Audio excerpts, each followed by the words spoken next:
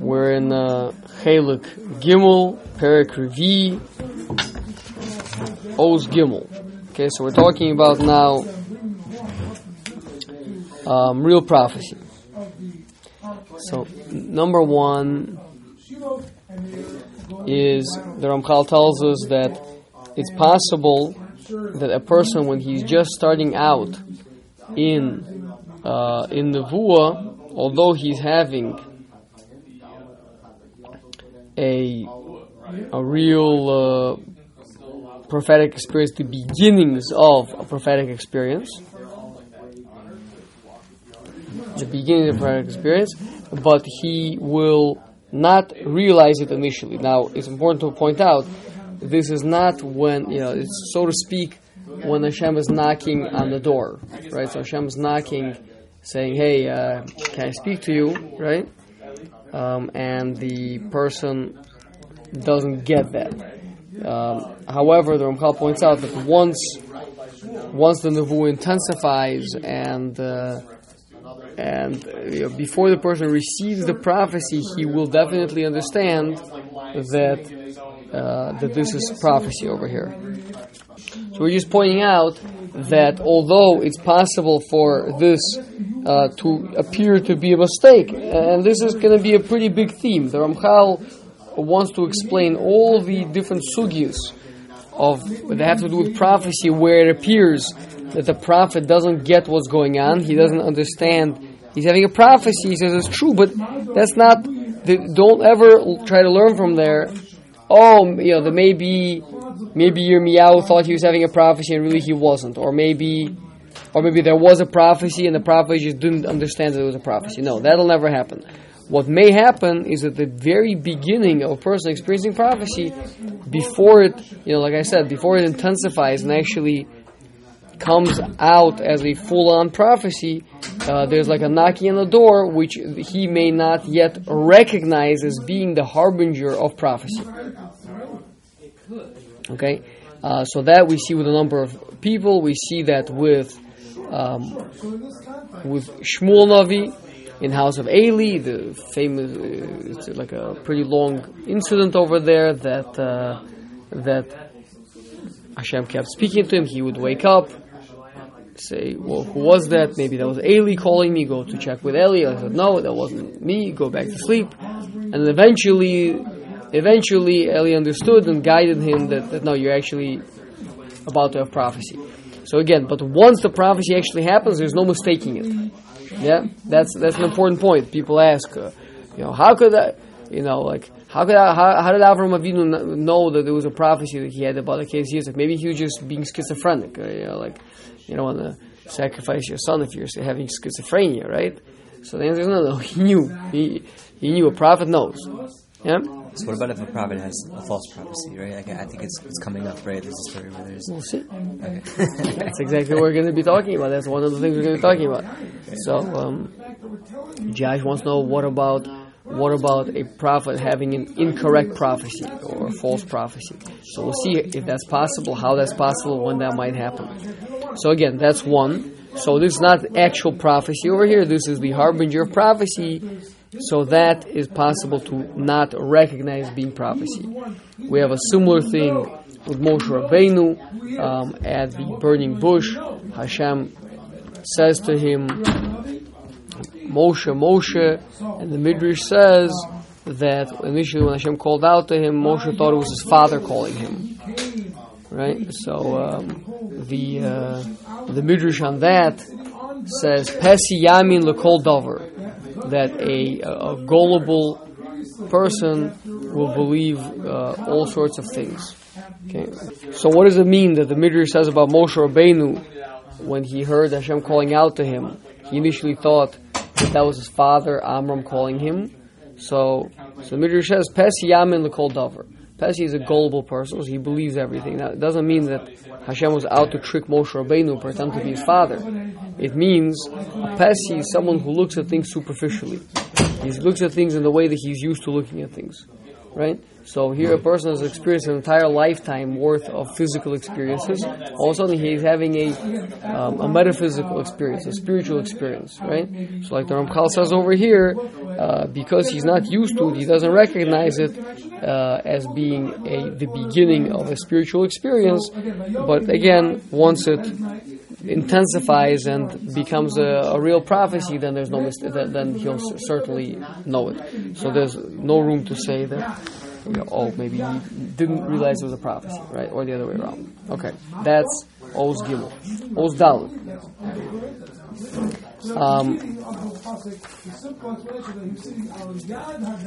The process of becoming anxiously waiting. Yeah. Ve'ulam Yislamdu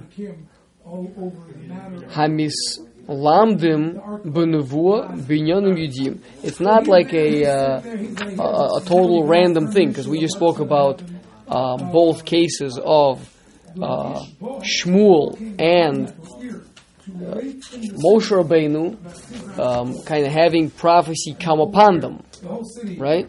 So kind of unexpectedly, right? So he says, actually, for most prophets, that's not how it works. Rather, there's a process that a person works through education, where you learn to pronounce certain divine names, meditate on certain concepts, to leave the body in certain ways, and connect to spiritual things. Now, obviously, a person has to be very righteous in order to do this. And the more righteous he is, the more that's going to be assisted by this.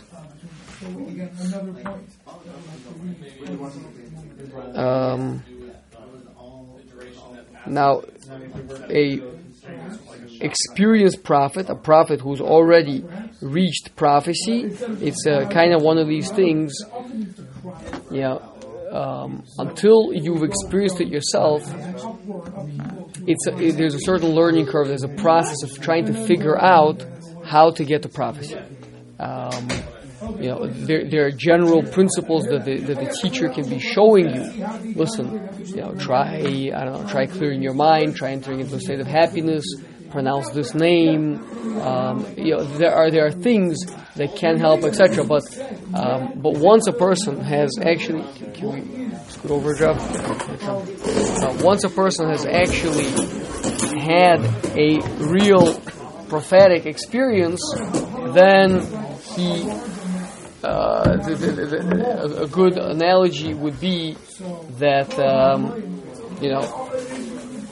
I can teach you how to try to get out of a labyrinth, right, to that gazebo that's in the middle, right? I can teach it to you, explain to you general. Every person has his own labyrinth, right, in getting to a connection between his neshama and Hashem. Now, there can be basic principles of how you solve a labyrinth, right? And how you don't get trapped in a labyrinth. Number one, don't panic, right? Like if you start panicking and running around, then the Minotaur is going to get you, right? But you go around in a systematic way, and you learn it. Then eventually you can get to the gazebo. But once you've gotten to the gazebo, and you're standing up on top of the gazebo, and you see your own labyrinth, you see how it's laid out, you see the path that needs to be taken, and henceforth it's pretty much clearly what are the obstacles, what are the challenges, how to get around them, how to get the job done. And so an experienced prophet, a prophet who's experienced prophecy, a full prophecy already, he knows what he's.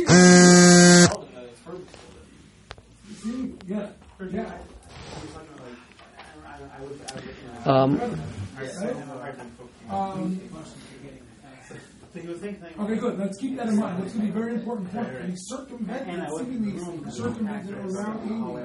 So the point is, it comes out that a young student needs a Rebbe, someone to teach him, someone to guide him. And those two are different. Teaching has to do more with wisdom, with chokhmah, understanding, right?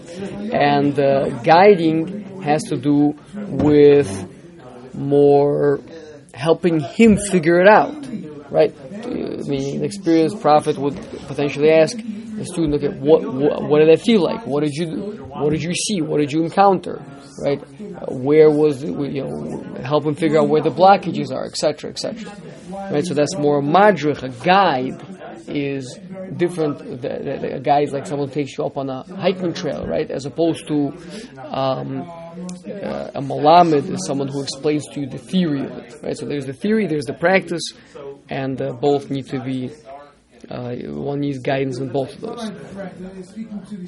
And again, once a person has the prophecy, then he's basically in the clear.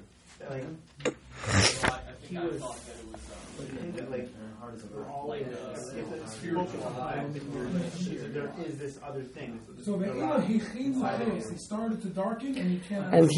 And the prophecy is a gradual development. It means to say a person doesn't jump all the way to prophecy, right? There's a first you get certain. Remember, prophecy is defined as dveikus to Hashem, right? Absolute closeness to Hashem, hasaga, kind of being there in a very experiential way, which, like the Ramchal told us, may or may not accompany knowledge of the future, of the past, or of whatever unknowable things or knowable things for that matter. It may or may not entail that, right? But it's really closest to Hashem. So that there's a process of getting more and more and more closer until finally, the lightning hits and you get it, right? That's like learning to ride a bike. Okay, so once you're on, then you're on. Okay, that's Os Dalet. Os Hey is the realization that different prophets are different. Different in both Kamus and Eichus. The amount of prophecy that they have and the type of prophecy that they have. Amount is obvious, like the Rambam writes, right, that you have many prophets that only have prophecy maybe one time in their life, right? A single time. Shaul had a prophetic experience one time. So you think it's not up to them? Sorry? It's not up to them? That's right. That's a super duper important. There's a beautiful Malbim that kind of lays out the different visions of what prophecy is like. On the one extreme of it, you have the philosophers who believe that prophecy is basically a person developing himself and refining himself and elevating to higher states of consciousness where they can tap into the spiritual realms and quote-unquote overhear the thoughts of God, which really is extremely reminiscent of the prophecy of Bilam. If you look at this at the Sifri in Vizos HaBracha, so there really Hashem has no say in it. It's just all from the side of the person. The more a person is fit for it and appropriate for it, he goes up higher and higher and grabs the prophecy, right? Overhears the thoughts of God, so to speak. And of course they believe this because they believe that God is completely disinterested in people, right? He's perfect. All he wants with such little puny, imperfect creatures such as us, so he's disinterested. So he wouldn't give us prophecy. We're like a byproduct of his existence. We're like a overgrown toenail, right? So, but if you happen to grab something, so good for you, right? That's on one extreme. On the other extreme is the pagans. The pagans that believe that you could have a drunkard lying in the street and the garbage can all of a sudden says, the Lord appeared to me and he said the following, right? And or a child or a crazy man or whatever it is, right? Someone who's totally not at all fit, has not elevated himself in any way, refined himself in any way. Doesn't make a difference. God decided to give it to him. Wait, I thought crazy people and babies can have something, right? Isn't there a Gemara or something like that? It's not prophecy. What is that? Not prophecy. Okay. We believe in between. I mean, we believe that a person has to, like we're discussing today, has to work so super hard on elevating himself higher and higher and higher to become what's called a ben navi, as the Ramchal is about to say, a student of a prophet or a son of a prophet, right? Student of how to have prophecy, and that could be a many years long journey, many years, tremendous efforts exerted. But all that you do to bring yourself closer and higher and open yourself up, but at the end of the day, Hashem decides if he gives prophecy or not. And the Rambam brings a very good example that there's a mamash mikra mole explicit pasuk that says that Hashem speaks to one of the prophets. He says, "Go to this student and tell him that even though you are fit, you've done all the preparations, and you're very good. You're a good student of prophecy, and you've done all the preparations, etc. You will never have prophecy." And so it still depends on Hashem giving, because it's like a conversation between two people. That's very much the prophecy of Moshe Rabbeinu, unlike the prophecy of Bilam, where it's like a Talmud and a Rebbe. You could be a very, very good Talmud, but the Rebbe still has to want to give you. He still has to want to say to you. Is that person missing a certain element then? Hashem has complicated plans. I don't know why Hashem decided that. We don't know the mind of God, why he decides to let this person have prophecy and not that person. But so if a person does all the training, and the whole idea is that prophecy is closest to Hashem, does that mean that he's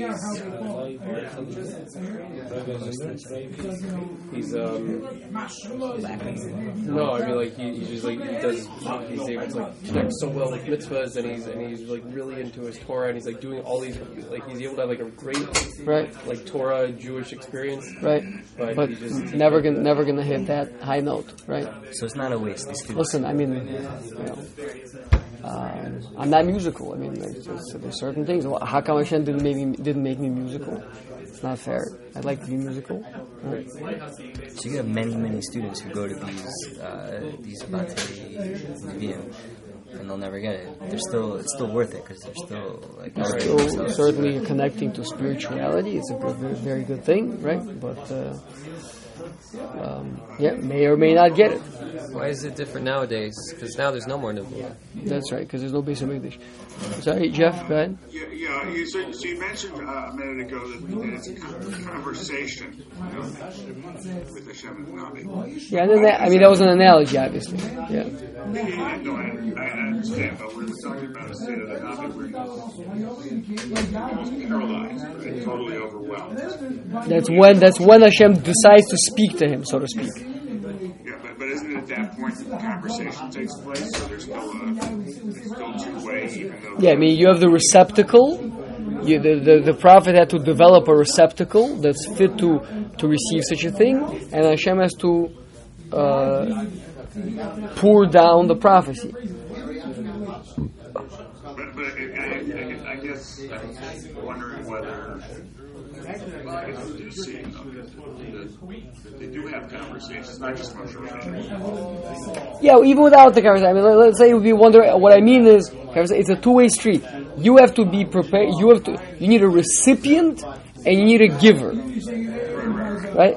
As opposed to the way that the philosophers understand it is, you just go up and you grab it, right? Or the way that the pagans understand it, Hashem just goes down and rams it down your throat. Right, just like he impregnates virgins. Let me ask you the next question, which is, then when that happens, right, this receptacle's ready, vision comes, is it a dialogue or is it just... No, it could be one directional Hashem could just say something. Yeah, sure. Potentially, sure. Okay, yeah, okay. Sorry. So about why we don't have prophecy today? Yeah, we don't have prophecy today because we live in a world where Hashem is in a state of concealment. Right? We discussed this. The world goes the different stages of development of the world, just like a child goes through different stages of development. There's a first 2,000 years of the world was tohu vavohu, right? There was a total absence of Hashem in the world, and therefore there was no knowledge, almost no knowledge of Hashem. There was awareness, there's something, but very little knowledge, until Avram began to seek out and get the Torah, etc. That's the second stage. And then we went up to the third stage with Moshe Rabbeinu of open miracles and open prophecy, etc. That lasted through the period of the first Beis Hamikdash. Beis Hamikdash was destroyed. We fell back into the second stage, where prophecy is hidden, where there doesn't prophecy, open miracles, those don't happen.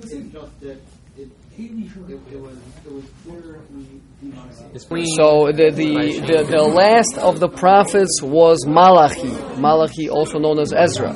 Ezra Sofer was from the Anshe Knesset Agdola. He came back to the Beis Hamikdash, Sheni, to rebuild the second Beis Hamikdash. But that already all was still due to the influence of what had happened when he was a young man living during times of Bais Rishon. But once that generation of those people of Bais Rishon already passed from the world, Ezra was the last of the prophets of Malachi. That was the end of prophecy. Okay. So back over here. So you have difference between prophets in Kamus and Echus. Kamus means quantity, meaning how many times they will have prophecy. Like we said, you could have a person having one-time prophecy, you could have a person having prophecy maybe hundreds of times, right? So completely different levels of how how often that happens, as well as difference in quality, right? So in quality, you have one person who's goes extraordinarily high. For example, in certain prophecies we have descriptions of the divine chariot, right? Other prophets never got to see the divine chariot. That's a pretty high perception, right? So how what a prophet is able to perceive is also dependent on every person. Every person is going to be able to reach different heights. But however, all prophets are the same in that they all are absolutely aware of that this is a state of closeness to Hashem, that this is a prophecy, right? And they're absolutely clear as to what they are prophesying. I mean, what it is that they are. If they are receiving any information, they're absolutely clear as to what that information is. No miscommunication. Again, the Ramchal obviously wants to put that in, so you shouldn't say, oh, well, maybe you have a prophet that he was kind of on a lower levels than some of the other prophets, and maybe he wasn't, since he was on a lower level in quality, so maybe his was kind of a fuzzy prophecy, kind of like Jeff's video camera right now, right? And therefore maybe he misunderstood. So he said, no, even though there's different levels of how high the prophecy is, in quality, differences in the prophecy, but whatever prophecy is being had, it's absolutely clear that's prophecy, and it's absolutely clear what the prophecy is. That's Os Hey. Os Vav. As we already mentioned in the past, the primary definition of prophecy is what? Tzvi? Very good. Dveikus. Okay. So therefore, the fact that we look in the Nevi'im, right, in Tanakh, so we see very often Hashem gives a prophecy to one of the prophets: go over there, do this, say this, go to those people, do this, right? So it seems like being a messenger of God, right?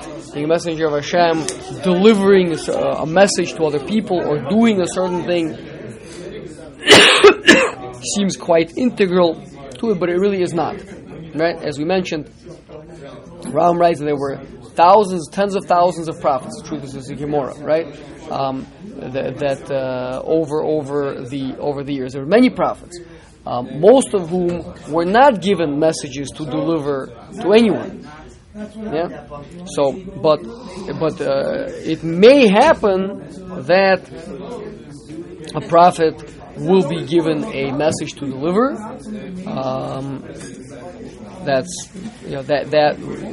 As we said before, it may happen that he may have certain knowledge of the future or whatever, or it may not. So that's one thing to know. If the purpose is not to deliver a message, then it's for the individual, or is it still? It's not for Klal Yisrael then. So if he never delivers any message to anyone, then it can't be for Klal Yisrael. If he himself had a prophecy and he didn't share it with anyone else, what is that accomplishing? What is it accomplishing if you have a good tefillah on this Yom Kippur? I guess it's for me. But then it's also for what is it accomplishing if you chazer Mishnayos tonight when you come home from after Mar? For everybody. It's for everybody? Okay, so to that extent, this is also for everybody.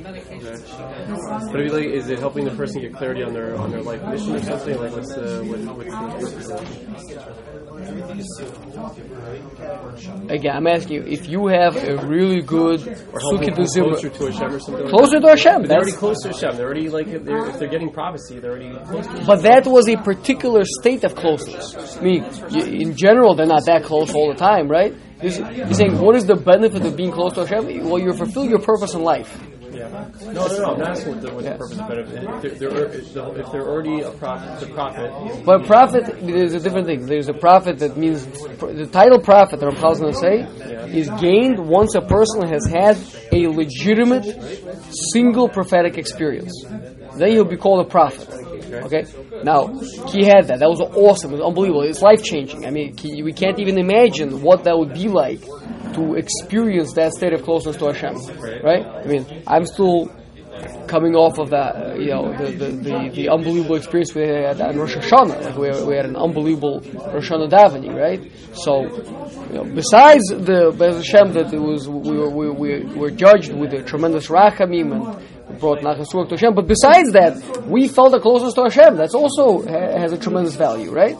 Okay, so can you imagine what it feels like to have a prophetic experience? Unbelievable. Now the guy is 10 years later. Now he's still probably a changed man from the prophetic experience he had 10 years ago, right? But I bet that if he could sell his car and somehow get another prophetic experience, he'd probably do that. Yeah, sure. Okay. That's just, I never perceived the prophecy as being that way. I always thought the prophet is supposed to help cause. That's exactly what the Ramchal is coming to correct. So you have Yonah, right? It seems like that. We have Yonah. That seems like very specific. Hold on a second. We're coming up in Ozayin.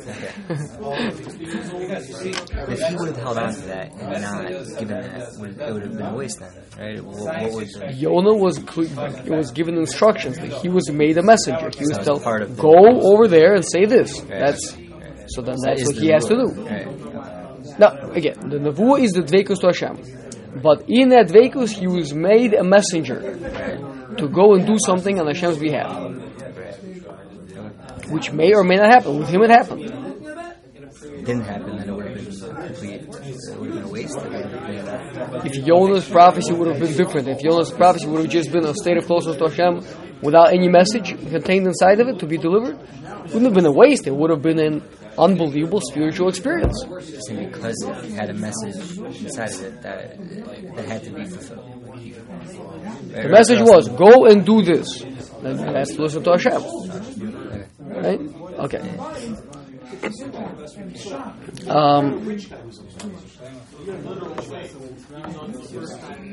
Okay, so don't finish this preaching.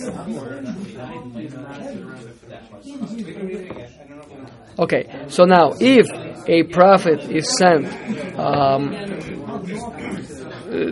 now this is a different point. A prophet's understanding of his prophecy is absolutely clear. Okay? But what if he's told to go and execute a certain thing? He's supposed to go to a certain place, do a certain thing, given instructions in his prophecy. Okay? So even though he understands his prophecy absolutely clearly, he could mess up on the execution. He's a person. He's not a malach, right? He could trip as he's walking, right? I'm giving that's obviously an exaggerated example. We're going to see what the example. But again, the Ramchal in this paragraph is coming to bevorn another possible situation where one might say, "Oh, see, a prophet misunderstood prophecy." So he didn't misunderstand prophecy. The case is that you have a young prophet who doesn't fully understand how to execute on a prophecy that he receives. The case is in Malachim, where a young prophet is told to go and deliver a message to Yerovam. And he's told very clearly, do not, under any circumstances, stop over there after you deliver the prophecy. Go straight back. Don't stay. Don't let anyone. Don't eat by anybody. Don't stay with anyone, etc. And then somebody else tells, no, it's okay because I'm a prophet, so that you're allowed to do that or whatever, right? And so he decides to join him for a meal and stays, and then he gets devoured by a lion on his way home because of the fact that he violated the instructions of the prophecy, right? So the point is, it's not that he misunderstood the prophecy. He understood the prophecy crystal clear. He's not allowed to stay anywhere. He thought, maybe there's an exception. He, from his own mind, because this other person who was a liar tricked him, right? In this case it's okay. Yeah. So that's a mistake. It's not a misunderstanding in the prophecy. It's a mistake in understanding how to execute a prophecy that you've received. Okay? Now moving on to the next. So he's going through all the different types of quote-unquote mistakes the prophets can make and showing you that the mistakes are all in other areas, not in the actual prophecy itself. There's no possibility for mistakes. Okay? So the next one is the one that Josh wanted to rush into, the prophecy of Yonah. Okay? This one is probably the most complicated one to walk, to kind of dodge all the sharp angles and manage to work this out while still holding on to the general principle, which is prophets receive an absolutely crystal clear interpretation together with their prophecy. Right? So with Yonah, what happened is he was given a prophecy that Nineveh will be turned over. Okay, which means Nineveh will be destroyed. Go and say this to them. Okay, now that is a negative prophecy. Hashem is a merciful God. Even if He sends a prophet with a negative prophecy that something bad will happen, right? If the people daven to Hashem, they cry out to Hashem, they arouse His mercy, He may relent on the negative prophecy. In fact, Hashem may relent on the negative prophecy even if the people don't do that. Right? You threaten your kid, that's it, last warning, then afterwards you're getting a spanking, right? And he does it anyway, and you decide, you know what, it may not be a good idea to do that. But in certain circumstances, there could be room for waiving that threat, right? So Hashem may do that. However, if Hashem ever does do that, He would always do it with also letting the prophet know that the prophecy has been changed. Meaning that negative prophecy has been negated or maybe softened or whatever. That's important because otherwise the prophet is going to be under the impression that his prophecy was not fulfilled. It should be bad. Right? So, fine. So that would be the rule. Any prophet comes, delivers negative prophecy, and afterwards Hashem relents. Hashem would send that prophet and other prophets as well, potentially, kind of an email saying that, hey, that we've relented on that one. Okay? So what happened with Yonah? So Yonah received prophecy, Nineveh is going to be turned over. Okay? But then Hashem relented. So what do we expect that Hashem is going to do? Josh? Let him know. Here's the trick. Hashem already kind of did let him know because the prophecy itself, the words of the prophecy, which Yonah received actual text, which we're going to talk about in the next paragraph, Bez Hashem, that there's two different prophecies. There's a prophecy of an Inyan. Prophecy is just you kind of understand a certain topic, but you describe it with whatever words you want to choose. And there's a prophecy of actual verbiage, where the prophet is actually given the words. So it's not an image. I thought he had to We're gonna talk about the exact do that. But so Yonah got words. Okay, how he got the words, we'll come back to that. But I just want to say this one point. He got words, but the words that he got, that Nineveh will be turned over, also carry the ability to be interpreted as Nineveh will be turned over in repentance. And therefore, there was no need for Hashem to send the update email saying that, by the way, that prophecy, even though Yonah only understood the straightforward understanding of the prophecy, and that was a correct understanding, Nineveh will be turned over means destroyed. But when Hashem changed it, then the expectation was for Yonah to understand from his own mind that there was a alternative interpretation, and that Yonah didn't have. So that's why Yonah was very upset. You said you're going to turn it over, you're going to destroy it, and you didn't. So why do you have to go? No. You have to go because you have to tell them the prophecy. But we're talking about Yonah's misunderstanding of what's going on. That's how it arose. So again, but his actual understanding of the actual prophecy he delivered was crystal clear. We're talking about when it needs to get appended, updated, or whatever it is. On that, usually the prophet would get a second prophecy. In this case, he didn't because the original prophecy could tolerate the new interpretation. If it was crystal clear, wouldn't he have seen both? No, he understood only the one option. But it was crystal clear. So that wasn't crystal clear. It was crystal clear, that one option. That one option was crystal clear. Okay, think about it. Okay, so that gets us up to Os Ches, Rabbi Isai. Os Ches. So we'll see. Let's be in touch about. So next week is Sukkot. So we're off next week. And the week after that as well is Sukkot. So we'll reconvene in 3 weeks, Bezos.